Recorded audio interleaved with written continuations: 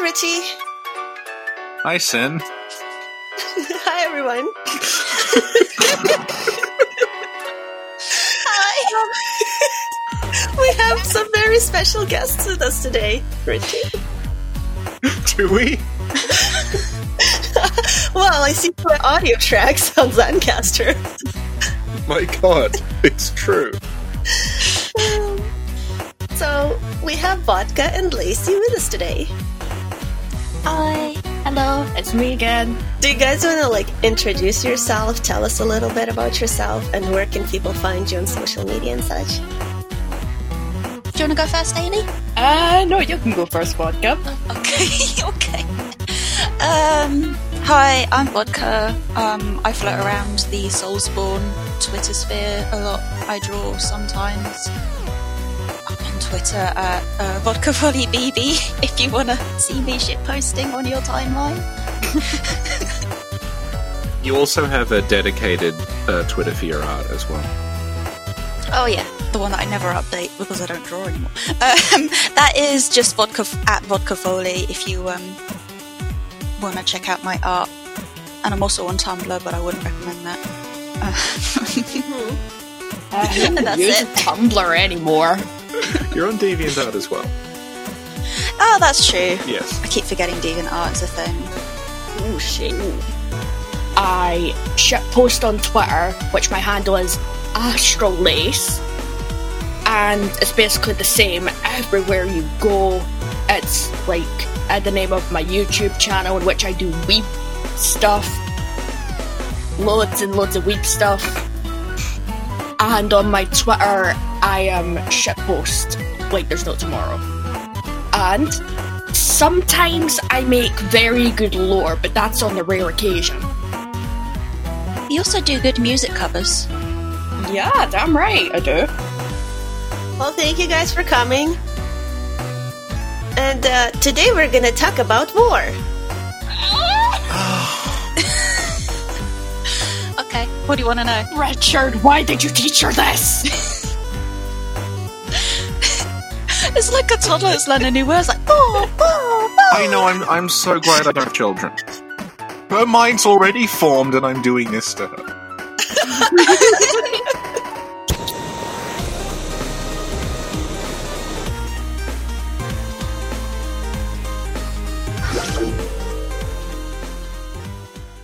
Richard, tell us why are we here today? We are here because it is the first anniversary or thereabouts of the release of Deracine. And Lacey and Vodka are going to start a big Deracine wiki project. So they have a lot of notes on Deracine, and we're going to discuss the story of Deracine. Yay! Because it's something that, it's something that I think doesn't really get talked about in the Souls community. Richie, do you want to introduce very briefly what Deracine actually is for people who may not be familiar with it? Deracine is a VR adventure game from Software, which came out about a year ago. And it's very short and it is exclusive to PSVR. So I think for that reason it didn't get that much attention in comparison to their other releases. It is very, very reminiscent of the Echo Knight games that they made for PS1. And I guess what we're talking about here is that Deracine essentially is completely linear in terms of what you do in it, but like the Souls games, there is a pretty in-depth kind of backstory that you pick up from environmental cues. And the VR is used to very good effect there because you can actually pick up and move items in front of your face and sort of find little things written on them and stuff. So we're going to be discussing that. Excellent. So today we're going to look at the notes, books, journals, and letters that pertain to the history of Rohn. Rohn was an academic city that was known for its scholars, and it was also known for being a very old city that was steeped in a lot of fairy tales, and this obviously inspired a lot of people to research these fairy tales and eventually coming across real fairies, and they were like, they wanted to see what fairies could do. So they wanted to test to measure their abilities. In the course of researching these entities, they found that they can manipulate time and they can manipulate life force. So they can go backwards and forwards in time, but in order to do so, they need to take life from one thing and give it to another. And what they ended up doing was researching how to turn themselves into fairies, because they thought, if we can rectify the past mistakes, then we'll live in this golden age where nobody has to deal with the fallout of their actions, because we can just go back in time and fix our mistakes. It's no problem. So they ended up researching how to turn humans into fairies, and they discovered that adults in particular turn into very hungry, I wouldn't say vengeful, but obsessed with the past creatures that they'll just keep taking and taking and taking until there's nothing left. And when the whole town ended up turning into fairies, they just ended up consuming each other and anyone who was still left. The hidden lore that doesn't show up on the item descriptions. Yeah. That we had to squint at a JPEG for like hours on end to try and figure out what it said. Do you want to start by just giving an example of that? Because we were talking about it before we recorded, about whether his name was Graves or Draves. Yeah, so like there is an item quite late into the game. It's an unopened letter that has the name of the headmaster on it. And we couldn't tell if it was addressed to a Dr. Lewis Draves or Dr. Lewis Graves, because we had this whole discourse for about half an hour trying to work out if it was a G or a D. Yeah, because what we're looking at is it's just written on the envelope. You have to hold it in front of your face in VR and move it around to read it. It doesn't give you like text on screen like you would in a Souls game. Mm-hmm. And a lot of things are hidden like that. Like, I think that letter as well, you actually have to flip it over to read what's on the back of it. Yeah, it reminds me of the original Resident Evil, where you could like move the items around in the 3D view. And yeah, the letter is addressed to someone, and this is the only time, I think it's the only time you ever see their name. Yeah. It's the one chance you hear someone's name. But because of the way it was written in cursive, and we couldn't figure out if the name was Graves or Draves. So we spent half an hour finding other examples of when that character had written Ds or Gs, and then compare them. Yeah. And then we started to Google the cursive, letters, to try and see if there was, any other ways. And I think that we settled on Graves because we couldn't find another example of, a letter written that way. It was addressed to Dr. Graves/Draves, and we figured that the D in Doctor looked sufficiently different from the other letter, but that letter itself didn't look very much like a G. And Draves is a real name, so we just sort of... Yeah. It's confusing. It's, like you said, it's a Rhea versus Rhea situation. Yeah, Rhea all over and Rhea, again. yeah. Yeah. I have to corner Miyazaki one day and, demand to know. Don't care about Bloodborne, don't care about Dark Souls. It's excuse me, in Deracine, there is an item with a word on it, and we don't know if it's a D or a G. Can you confirm what his name is? And he's just going to look at us I don't speak English. So I think it's up to player interpretation. Laugh softly. Yeah, and the mysterious white blob that might be a cake is the other source of our discussion. Yes. That was the other discussion that we had. Yes. Rohn is a subject that it isn't brought up very often in-game itself, but it is something that is basically the source of everything that happens in the game. Everything... Brain not work. The whole setup is because of the research that went down in Rohn and what eventually happened to it. Yeah, Deracine is... So it's only... Deracine's Sorry. Deracine's set entirely in one building and like the surrounding environment of it. And Rohn is a place that you hear about a lot. You never actually go there, and it's ends up being basically that what happened in Rohn, which is this place that has sort of vanished, has influenced what is happening in the boarding school that you're in now. Yeah. Yeah. And kind of like a massive way, actually. The stuff in Rohn is something that we really wanted to take a look at. It's because it's so important to the backstory of like the game. The best way to explain it would be like if you played Bloodborne but you never actually went to Bergenworth, you just heard about it. That's a pretty close analogy, actually, yeah. Yeah. And we know that Miyazaki likes to just like take certain story elements and then transplant them into different games and explore them in different ways. Basically, all of the characters are his role-playing characters, and he likes to put them in different alternate universes to see what happens. His OCs. His OCs. Lawrence and Lawrence. Lawrence and Lawrence. Maria and Herman. Yulia and Yuria. I think that we should go to the first mention of Rohn. Okay, so the first mention of Rohn, it doesn't say what Rohn is or where it is, or even mentions that it's a whole institution, is mentioned in Margaretta's diary, and it's sort of hidden away in a drawer in the music hall, and it's written as follows. A diary entry written in a warm script. 5 orphans arrived today. Of course, this was in the name of our research, but I refuse to repeat the mistakes perpetrated in Rohn. They shall live in our school, and we shall become their parents and teachers. I dearly hope that we will all be happy together one day.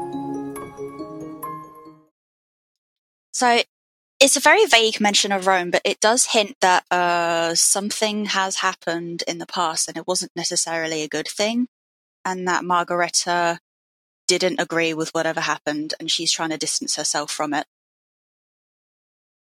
Right, okay, so I definitely think that next we should explain who she is for kind of the people who haven't played the game and don't know. Yeah. Even people who did play the game might still not know because it's all in... Yes. Yeah. Margareta is a character that we don't meet, but there are references, quite a few references to her throughout the game. Most notably, the headmaster references her a lot. She was one of the caretakers in the orphanage between her and the headmaster, and it seems like she was the one that was closest to the children. But we don't find out until later, but it seems that she has passed away. This isn't mentioned by anybody except for the headmaster. Quote unquote passed away. But we'll get to that later because it's a wee bit weird. Mm-hmm. What else can I say? She was a scholar of Rohn. She worked with the headmaster and some other scholars. There is a photograph of them all together that we'll talk about later. And she and the headmaster went off on their own path to set up their own, I wouldn't say it's experiment, their own venture within the school. And then she decided, no, actually, we're not doing science today. We're just going to look after these kids and give them the best life. We're just going to play house, essentially. Yeah, we're going to play house. We're not going to do any science today. That's about it. This next mention of Rohn happens in a very, I'm not sure how to describe it, but this section is where shit starts to go down. Yeah, it's the part of the story where you realise it's not a nice little fairy tale anymore. reality does kick you in the teeth. It's the part where, when I was talking to Sin about it the first time, I said the story should have ended there. And she got very angry at me. Lol. Yeah, same actually. I thought that I'm pretty sure that I got mad at you for some reason as well during that first podcast. So that happens during the second, I want to call it the second act, is where things really take a turn for the worse, is when the children decide to venture outside of the school grounds in search of something adequately human-sized in order to resurrect a deceased friend of theirs. So they decide that they're going to use fairy power to bring back their deceased classmate sister? Classmate sibling. Yeah. One of the children dies early on. And then, because the school itself is an outgrowth of the research they were doing at Rohn, there's all of these academic books on fairies lying around. And the children start looking through the books and they realize that the fairies can potentially resurrect this friend of theirs. So they go off and start sort of rediscovering all this Rohnian crap that is just outside the sort of boundaries of the school where they're not supposed to go. And that's what leads into the second act, when things start getting very grim, because they've sort of gone outside where they're supposed to go.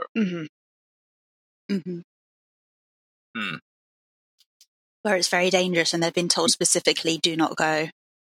And can I come before we follow them into this area of, like, you know, woods or forest, which is called Rob's Forest. There's a location called Rob's Forest that they constantly mention as somewhere that's haunted by a fairy. And then you end up in a forest that is haunted by a fairy. So I think it's reasonable to assume it's Rob's Forest, yeah. Yeah. Yeah, but like before we step out, we find Yulia sort of like, you know, crying, and she's holding a letter which we pick up, and it prompts her to talk to us, and she begs us to like save the others. It's because if they go into that forest, they will essentially lose everything, which of course they kind of do. Yeah. Yulia is for people who don't know, Yulia is the deceased friend. What's happened up to this point is that we have been able to talk to Yulia as though she is there. But if you sort of pay close attention, she never interacts with anyone else. And then the reveal at this point in the story is that Yulia died at the beginning, and you've actually been talking to her ghost. Spoopy. Sen, you're pretty quiet there. Oh, I'm just listening to y'all. Listening to the sweet, sweet lore. Yeah, exactly. Okay, so after Yulia sends us out into the forest after the kids, we sort of follow their echoes as they take a path downstairs through. It's a very strange area. We've talked about this. It's like a storeroom, but it's full of very strange numbered barrels. And we haven't worked out what they're for yet. I remember us talking about it, and I think we assumed that, like, because the school was founded by people who fled from Rohn and they can't go back again, that it's probably just provisions to keep them going, because they don't seem to be able to actually leave grounds. Yeah. Yeah, it just seems like a provision area. It's very strange. I mean, they have got a little kitchen with fresh vegetables and such, so I'm assuming there's like a vegetable garden that we never are able to access because it's not really relevant to the story. But they do seem to have fresh vegetables. I'm guessing they make their own food on site. Well, you see Lawrence doing the cooking. It seems to be mostly vegetarian. So yeah, we go through this storage area following their echoes, and they mention, particularly it's Lawrence and Nils, and Lawrence asks Nils, like, are you sure that you saw what you saw? And Nils says, yes, I saw little New, their pet mouse, come back to life. And I think this is what triggered their interest in thinking, oh, well, if the fairy can bring little New back, perhaps the fairy can bring Yulia back. And then they started reading lots of very dangerous Rohn books on the subject, and they got this idea into their heads that, oh, hey, let's just go do some equivalent exchange. There's nothing that could possibly go wrong because they're children and they've never been outside of their school and they have no idea how dangerous it is. Mm-hmm. And when they get upstairs, they go through, it's essentially a train station, for lack of a better word. It's essentially like a subway, essentially, it's because it's all up under the ground, and it's actually pretty messed up, actually. It looks like it hasn't been used in years. It has been caved in and barred off. Well, it specifically, it looks like it was deliberately destroyed. Which we think is like once they realized that Rohn was the source of this fairy thing that was making people vanish, they just ran. And then they destroyed all the means to get back there. And we also see in this area there's a bridge that probably used to connect to Rohn, and it's been cut down. So you get the impression that like Rohn is sort of, it's in the vicinity, but they've sort of like sealed it off by just removing all means to get to and from there. Just like old Yarnum. Yeah. There's a lot of similarities to old Yarnum there. So once they go through the train station / subway, they go out into the forest proper, which is... No. No? Before the forest, there is a lift shaft. Ah, yes. That's been ruined as well, and it kind of looks like it's been burned. Yeah, there's evidence of charred bricks at the top of the shaft, and there's a lot of, like, melted... I wouldn't say melted, but everything's pretty blackened and burned. And the elevator has fallen from its position at the top of the shaft and, like, crashed down, way down to the bottom. Looks like it's taken the stairs with it. Yeah. And, incidentally, Nils manages to drop his glasses down there. God damn it, Nils. Damn it, Nils. That is a real damn it, Nils moment, because I don't know what the game actually gains from just wasting your time for 5 minutes to find some glasses. And you also got scared by the bats. I so did. Bad that you almost fell over. I did fall over. So I was on my first playthrough. I had the echo of Nils being scared by, I was spooked by some bats. I was like, haha, silly, he's been spooked by some bats. And I move forward and bats fly into my face. And because it's in VR, it's like it hits you for real. And I fell back into my chair and then everything just like went awry. And the camera broke and I was spooked for real. Got me there, Miyazaki. Couldn't scare me in Bloodborne, but you scared me in a cute fairy tale game. I don't know if the elevator shaft was deliberately destroyed or if it was a result of the fire melting the cables and it fell down. As you follow the path away from the orphanage, you can see that, like, someone has put a lot of time into making sure that, like, this is not a safe path to go down. There's a lot of damage. It's all deliberate. Yeah. Yeah. And yet they continue. Because they're children with a sense of adventure. They even brought picnic sandwiches with them that they ate immediately. Oh, they did. They ate them before they even left the grounds. It's amazing. They're me. It's so cute. Oh, but what happens next? Not so cute. It's not cute, no. So you come out of the elevator shaft and you come out into what is essentially a graveyard. There's a bunch of very old, untended tombs sort of hanging out in this little mini graveyard. There are graves, and there's also a statue of an old man with a cat, which we can't really see because it's so dark and we can't turn up the brightness at all in the game. God damn it, it's like... Just turn up the camera, god damn it. Yes, but the older kids, as in Lawrence, Herman, and Marie, they go on forward, leaving Nils and Rosa behind. Which, God, kids, don't split up. Haven't you ever seen a horror movie? Don't split the party. They've never they've never played a D&D campaign, obviously. And they True, should know that true. you shouldn't split the party ever. Even though they've got a player's handbook. But yes, They do have a player's handbook. Do we want I to talk think about that, or do you want to? Okay, so I spent hours transcripting this the other day. Niels is reading a book very early on in the game, and he's essentially researching on a way to cure Rosa's damaged leg. And if you actually peek over his shoulder, because you don't get a description text of what he's reading, it's basically a D&D player's handbook where it talks about status effects and wet dreams. yeah. For some reason. Oh yeah, on the second page, Yes. which vodka hasn't managed to sort of like see what it says. I am like 99.9% certain that there's a plant in there that gives you 20% resistance to wet dream. I'm not kidding here. Yeah. Really. It pretty clearly, I think it does actually say that. This is not like a weird misreading. Really? Like the text does seem to actually say resist wet dream. Okay. Yeah, my theory is like it's been translated from Japanese and wet dream is something else. That it's just been translated as wet dream for some reason.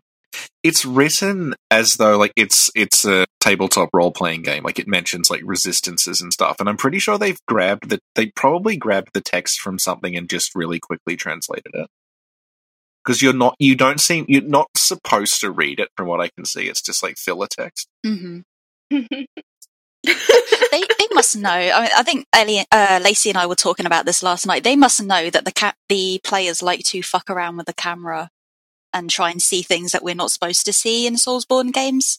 So maybe they put that in there as like a little, hey, look at this, what we put in here for you. Like how to pick up fair maidens. Yes.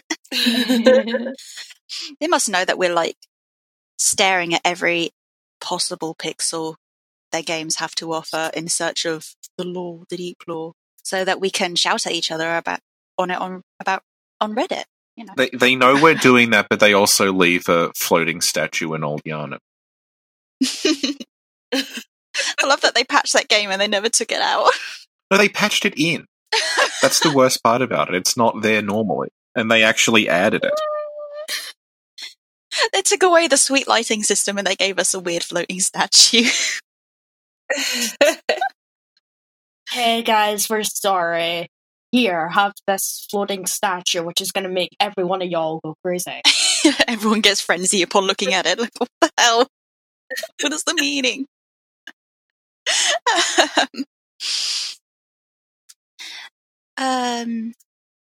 Before we move on, there's one point I wanted to point out about the little graveyard area. It's is it padlocked?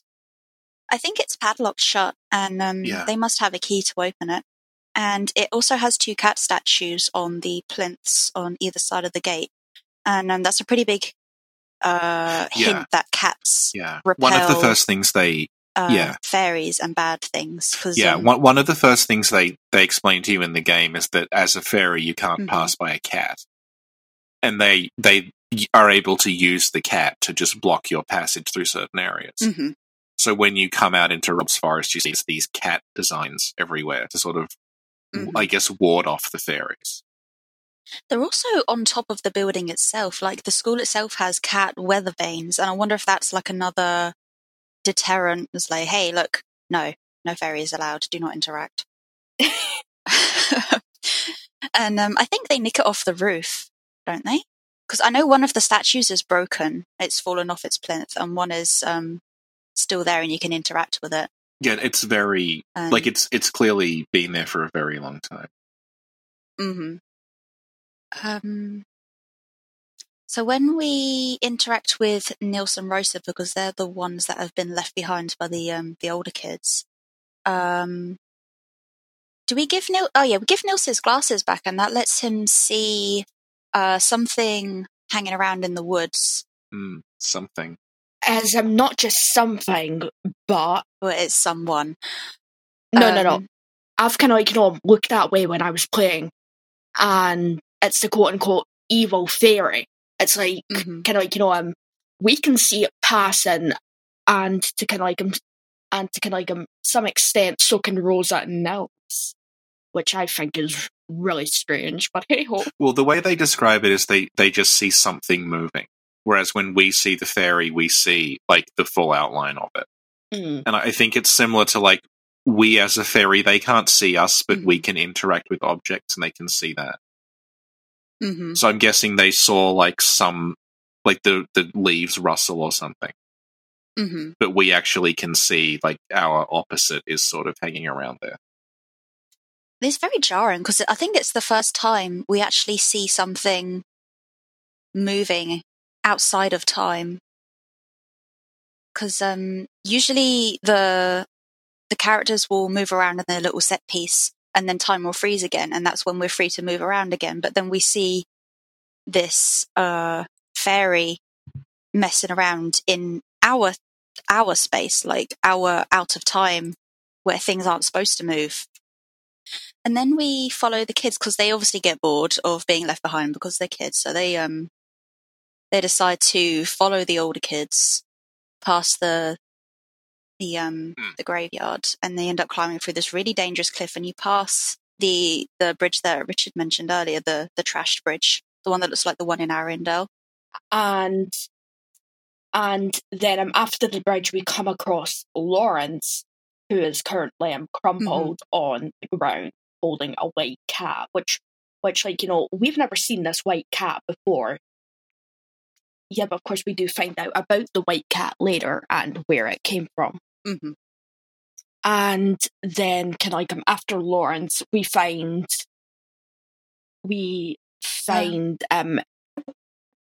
it we find after Lawrence? I think it's Nils. Find a wilted flower and whatever remains of Nils, which is like his clothes, his glasses, the charm on his wrist. You also find the book. Yeah, you also find the book about transferring lifespans between living things, which you have to tell is a clue in what's happening in case you missed the previous stuff. Mm-hmm.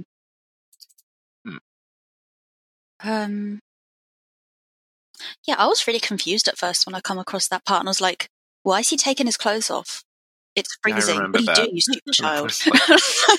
Uh-oh. Oh no, she doesn't realise what happened yet. And something's gone She wrong. doesn't realise what's happened yet. Yeah. To be fair, it's never mentioned previously that when a fairy... It's never even mentioned that fairies eat people in that respect. Like, up until this point, fairies are like these cute little fairy tale creatures that like interact with children and grant wishes and move stuff around and poison the children with weird herbs.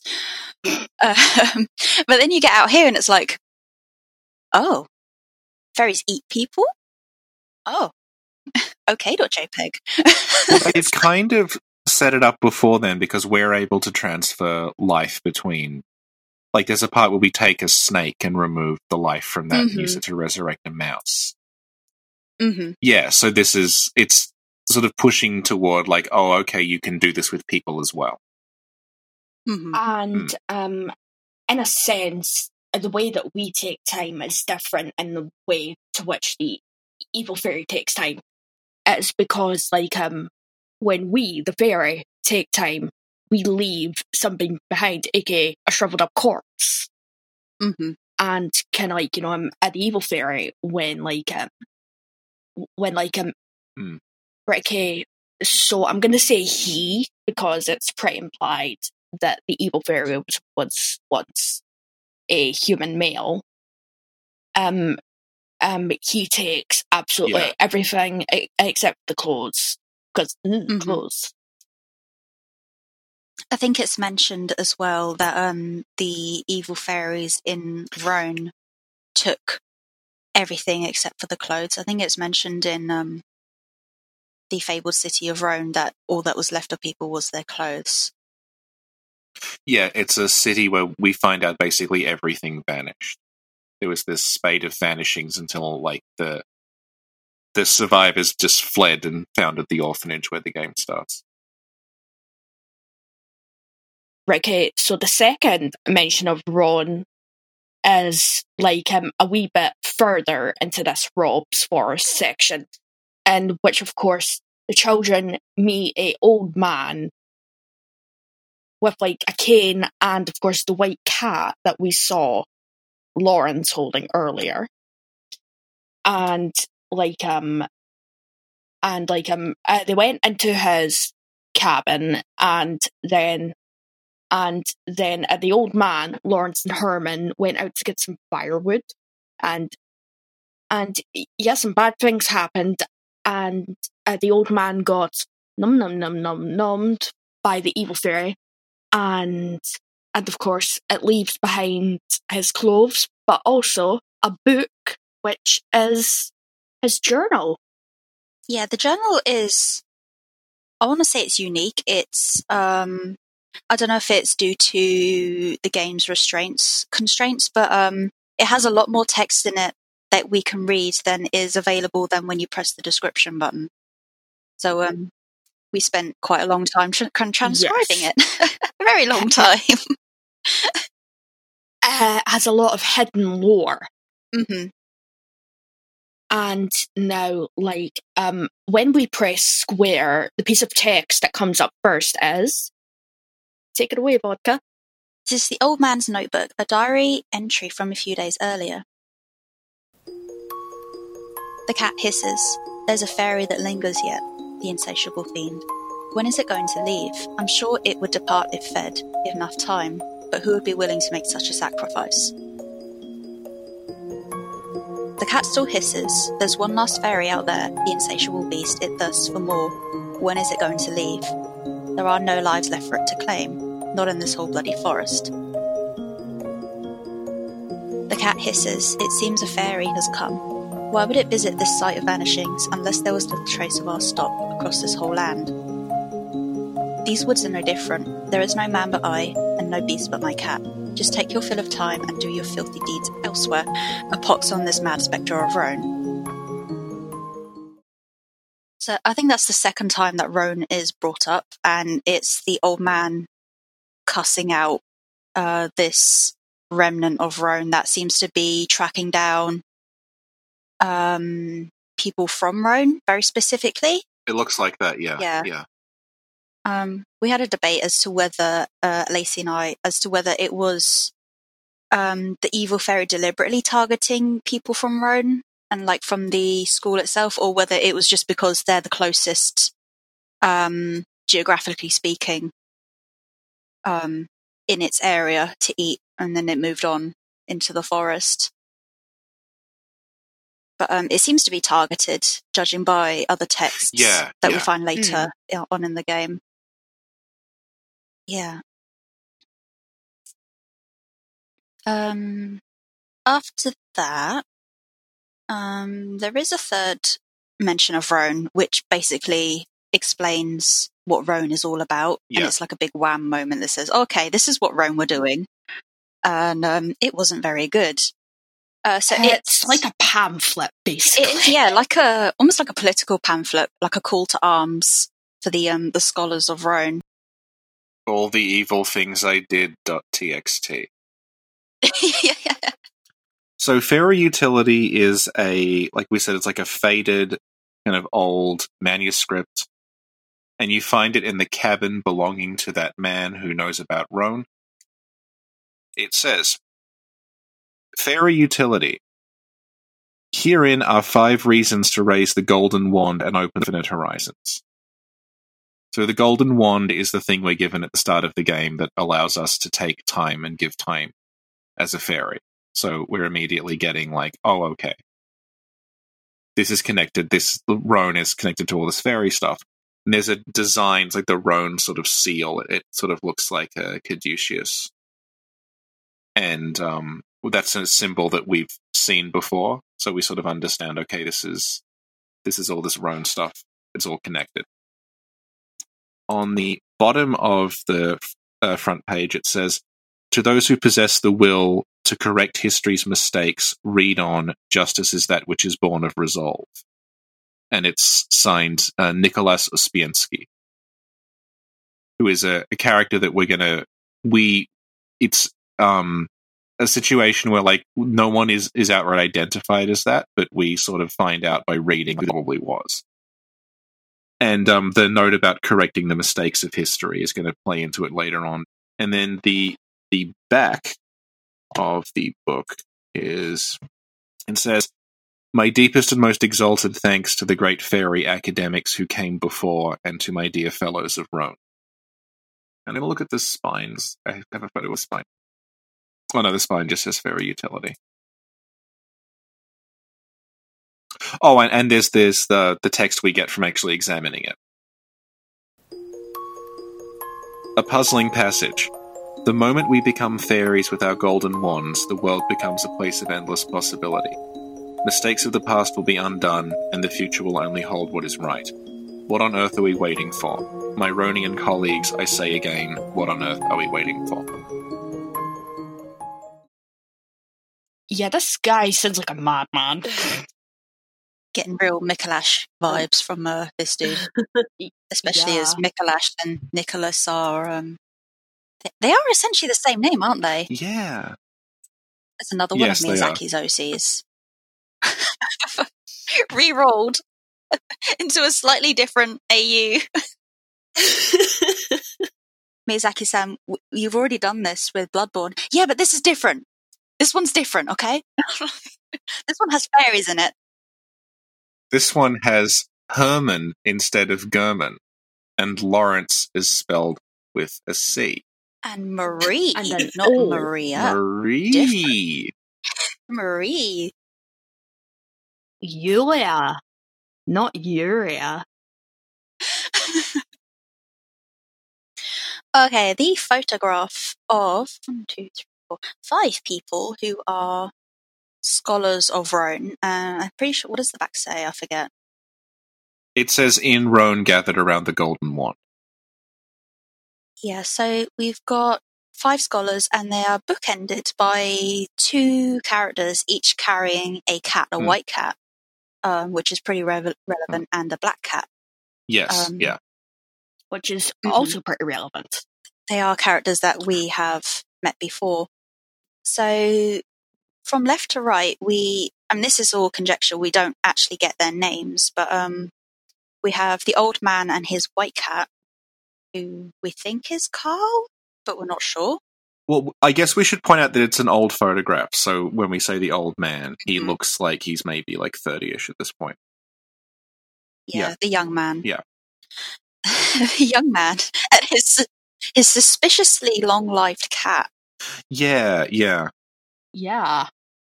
There's the old man / young man, a character who isn't named, who we assume, we have a theory that it is a character called Abigail, which we only see mentions of in like the tutorial notes, in which they are signed with her name. But we also have a theory that she is the guiding voice that's been guiding us since the start. Yeah. And who pushed us to take the red ring.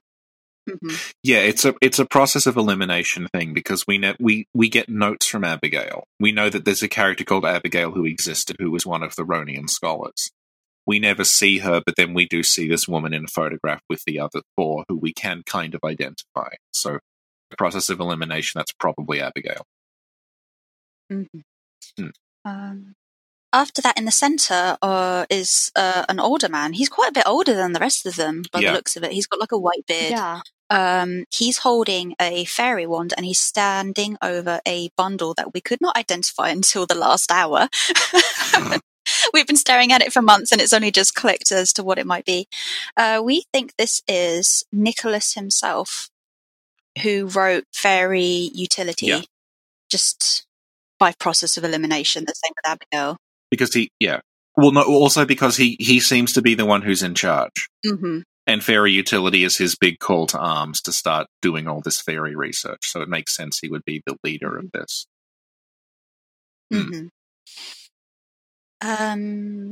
After that is a character, is the headmaster, who we should recognise. If we found the photograph of the headmaster as a younger man holding Rosa as a baby, we would recognise him here. It's also like every character in Deracine has an item that's associated with them. And with the headmaster, it's his glasses. Mhm. So just the fact that it's a man with glasses, even if you haven't seen that photo, does tip you off that that's probably the headmaster. Mm-hmm. And the same Yeah. outfit as well. I'm pretty sure he's still wearing his Yeah. Rohn gear. Like a suit underneath the... Did we ever find out what that was called? It's just like a choir garb type thing. I've forgotten what it's called. Choir garb. Bloodborne reference. Was there a word? I can't remember. They're like the little white robe thing that they're all wearing. Yeah. And then finally there's Margareta standing next to him holding who we assume to be Tia the cat. And Margareta doesn't seem to have aged between this photo and the photo that we find of her earlier in the game. And the kind of like thing is, kind of like compared to the other pictures that we have of her, she's not smiling at all. No, she looks quite serious there. Did we want to talk about how there's this distance thing? I mean, it's like a symbolism thing, and it probably doesn't mean anything, but the fact that they're both bookended by the two characters who have distanced themselves the most from the happenings in Rohn. The old man basically became a hermit, ran away from everything, doesn't want anything to do with Rohn. And on the far right, we've got Margareta, who is absolutely against any more fairy research, especially involving children. I just think it's a neat little positioning of the characters, especially also they're holding caps, which is to like ward off fairies, and they're like, yeah, we don't want anything to do with fairies anymore. Do you want to talk about Tia the cat's weirdly long life, but possibly not? Yeah. Well, I will get to that, but first, we've got to talk about what we think the bundle in the middle of the table, The mystery bundle, Okay. could symbolise or what could be. Sim, what do you think it is? I don't know. You tell me. I remember when we first played it, you thought it was food. Did I? It does look like a You giant thought it was mushroom. a giant bun. Or a giant bao bun.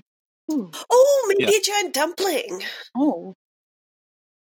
It Yeah. could be. Yeah. I think Kazadev said it might be like a mushroom because mushrooms have like a connection to From Software games. Yeah. They're prevalent everywhere. But we realised in the half hour before we started the podcast that it's most likely a bundle of someone's clothes who was either turned into a fairy or who was eaten by a fairy. And that is representing a former colleague. Because you can see that like they're on this table that's about the right size to lie someone on. And then he's got the central figure has the wand directly above this bundled up robe. So it looks very much like this is sort of proof of his experiments. I would say that the table's quite small for an adult. Yeah. Oh, dun, dun, dun. Dun, dun, dun. It looks the size of a child. Unless that's just like a little presentation table and we don't want to go there. There's this neat little table. Yeah. We're gonna put It's Miyazaki. Definitely not child size. Yeah. This here's the child sacrificing. Pedestal. Oh dear. That there's the child sacrificing pedestal. Oh dear. Yeah, because we were looking at the texture of this thing, and we realised that it has exact same texture as the white shifts that the other scholars are wearing. So, Occam's razor, it is a pile of clothes. And there's sort of we can't think of any other reason you would have this strange white blob on a table. Yeah.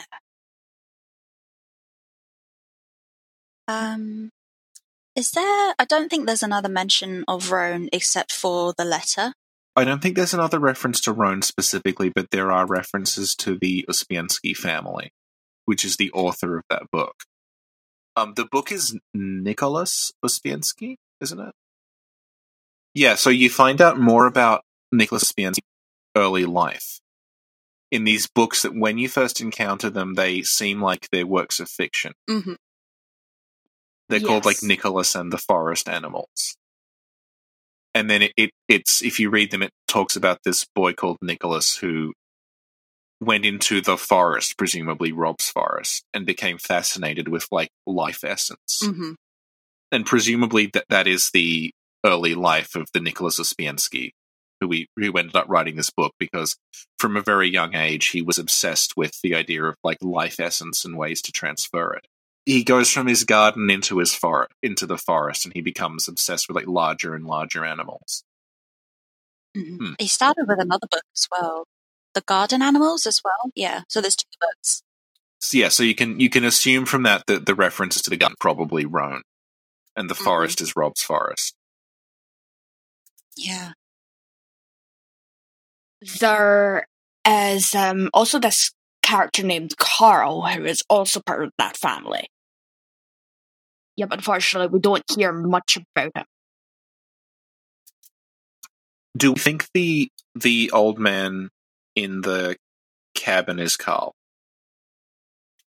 I mean, there's not many other characters it could be. I mean, he could just be an old man that happens to be part of the photo. I mean, he could be another character that's never named. But the fact that we've got this list of names and we've got this list of characters who, and the numbers match up by process of elimination, theoretically he is Carl. I'm trying to remember, but do they specify that Carl is younger than Nicholas at some point? I can't remember, honestly. I can't even remember this is terrible, we're coming on a podcast, we're supposed to remember all this stuff. I can't remember the reference that Carl is referenced. Hold on. I think it's a book. Yes. Which is one of the books in the library is Carl Uspiensky is the author. Yes. Mm-hmm. It's called Fairy Fundamentals, which I've got the text for. Would you like me to read it? Yes. Fairy Fundamentals. This is a book that is hidden right at the top of the library, and you can find it quite early in game. And it's a big hint that something a little bit sinister is going on. A puzzling passage. To study fairies, a life close to children is ideal, as the creatures commonly appear in such places. To harness their power and engage in the trading of time amongst living things, simply have a child make a wish. Fairies are quite hesitant to ignore such entreaties. Yeah, that's a book that's like really stashed away out of access to children unless they went looking for it. I think actually that's the reason I'm saying Carl is the son is because that seems like it's developed out of what Nicholas did. Because I think the idea to use children is something that comes later, because they realize if you turn an adult into a fairy, they become very predatory. So they start experimenting on children, which is essentially where the orphanage boarding school comes from. So I think Carl must have come after Nicholas. So it would make sense if he was the old man, yeah.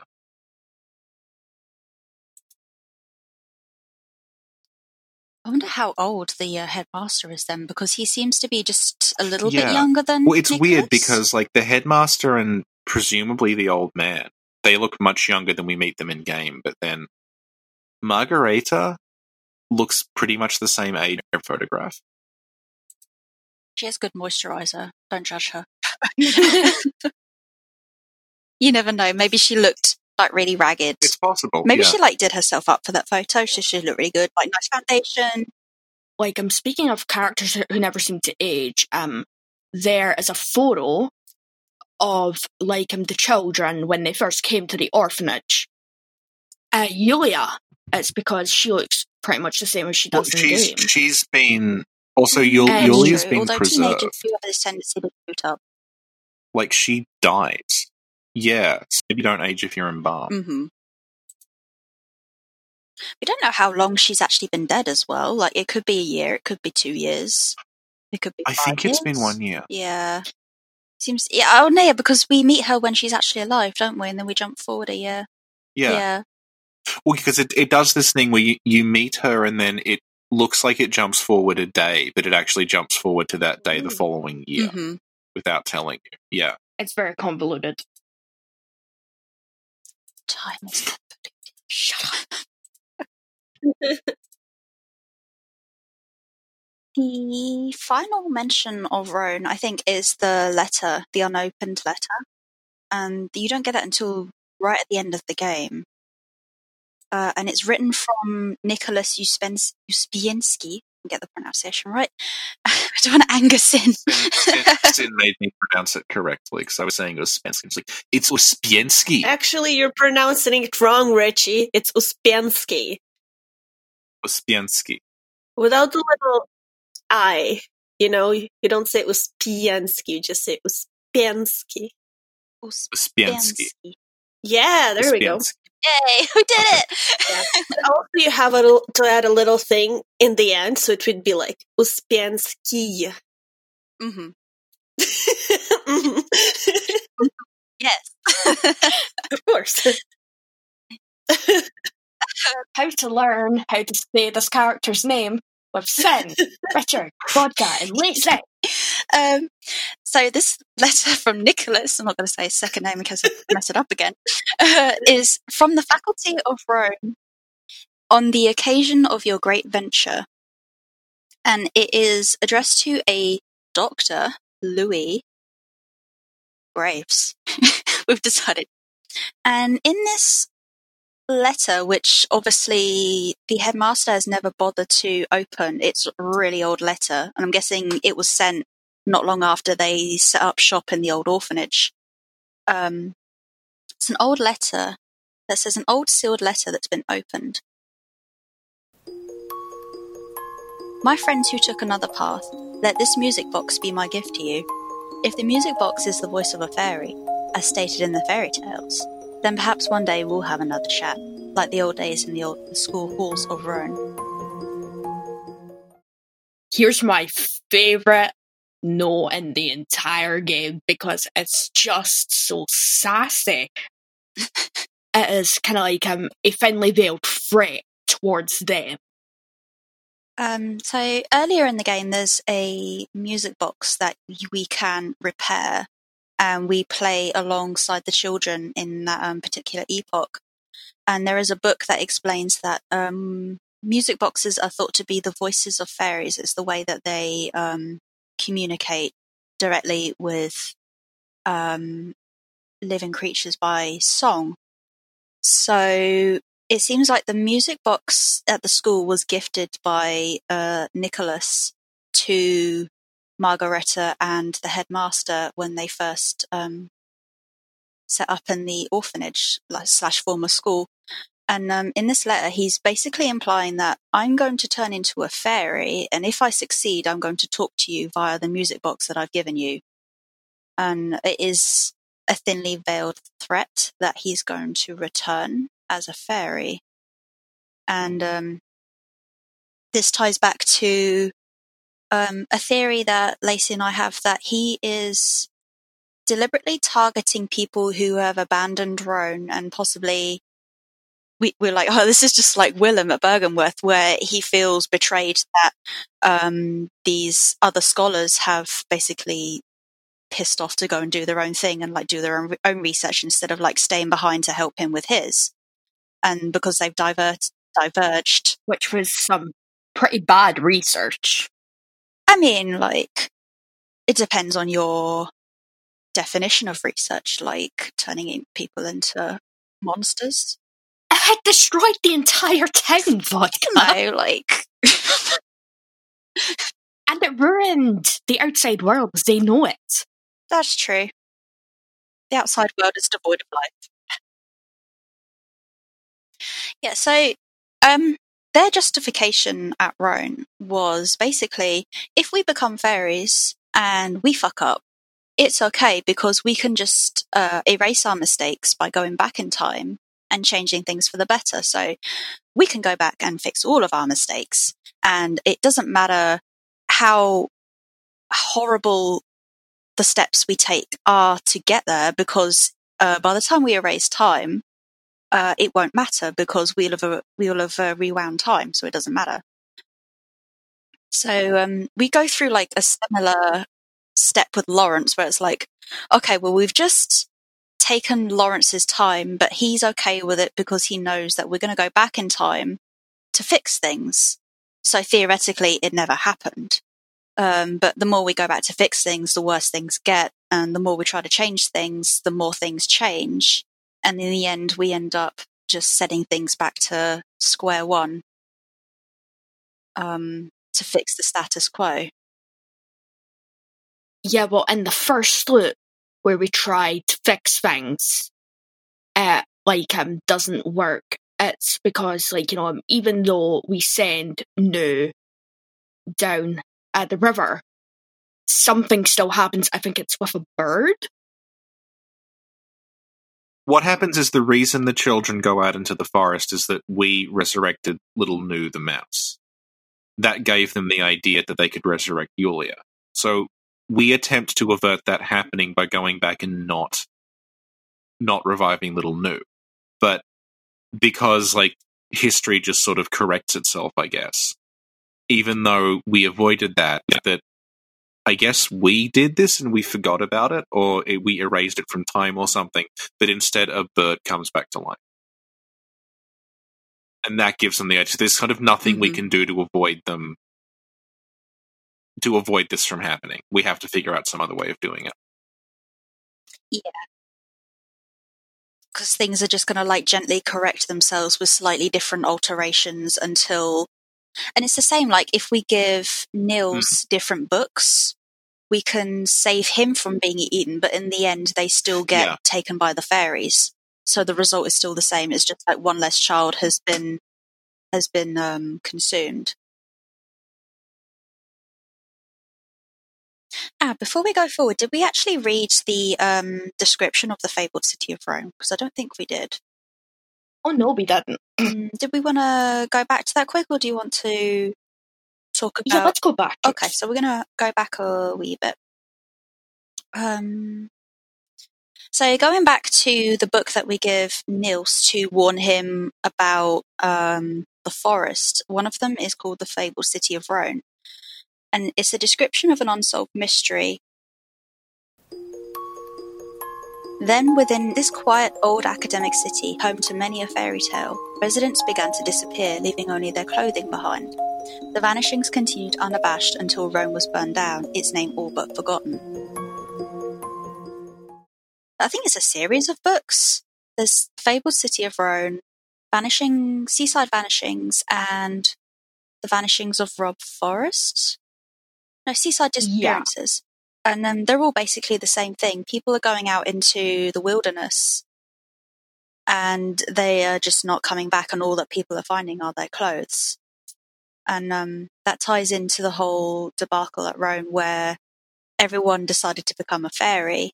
Everyone decided to eat everyone else, and everyone was like, no, we're going to fix our mistakes. So they eat more people, they cause more mistakes. So they eat more people, they cause more mistakes. And it just looped well out of control until they decided to burn the town. And of course, it just keeps on going on until there's almost no one that's left except for the survivors in school. Yeah, they've essentially wiped out the local population. Yeah, pretty much. Extra, but it's like Old Yarnum. They were trying to get rid of any source of life in there for the fairies to feed on, and they'll fade out from time because they'll run out of a food source. But then there's one fairy who we assume to be Nicholas, just like, no, I'm going to keep living out of spite. I'm going to hunt you down. So yeah, that's the... I won't hesitate, bitch. You were talking shit about me. Rebecca, it's not what you think. Oh, no, now we're just quoting vines. We've got to stop. That's a very dark path. We'll be here for hours. So yeah, that's the most direct reference to Rome as a city, and it basically describes, it was an academic town full of scholars doing questionable things. And college students, the worst type of people, says the college student. that was a discussion of Rohn, a plot point of Deracine that is not really flagged up, but there's a lot to it if you go looking for it. So thank you to Vodka and Lacey. If you just want to mention your social media again so people know where to find you. So I am Vodka Foley is my art account on Twitter. I'm pretty much Vodka Foley everywhere. The Vodka Foley is my more casual account, and you can find me on Tumblr, but I wouldn't recommend it. I'm also on DeviantArt under Vodka Foley as well. My name is pretty much Astrolace everywhere. On Twitter, on like YouTube and all that. So yeah, come find me and see the glorious cursed content, the bald coin, shitposting, and maybe just a tiny wee bit of lore on a leap year. Every blue moon we talk about lore. And we will talk about it for 4 hours non-straight, flood your timelines, and then we won't talk about it ever again for another 6 months. What about every red moon?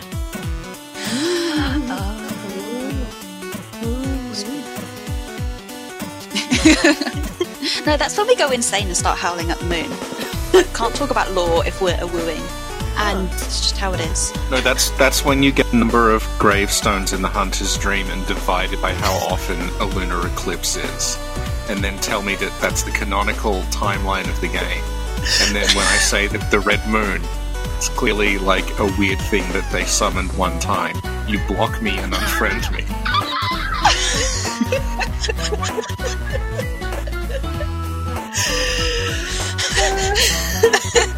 And that's why I credit account anymore. And that's why what? That's why I don't account anymore. Discord is censoring him. Because whenever you try to say Reddit, it just cuts you out. That's why I don't have a Reddit account anymore. Just robots use it. That's why I don't have a account. Lolly loo lay low.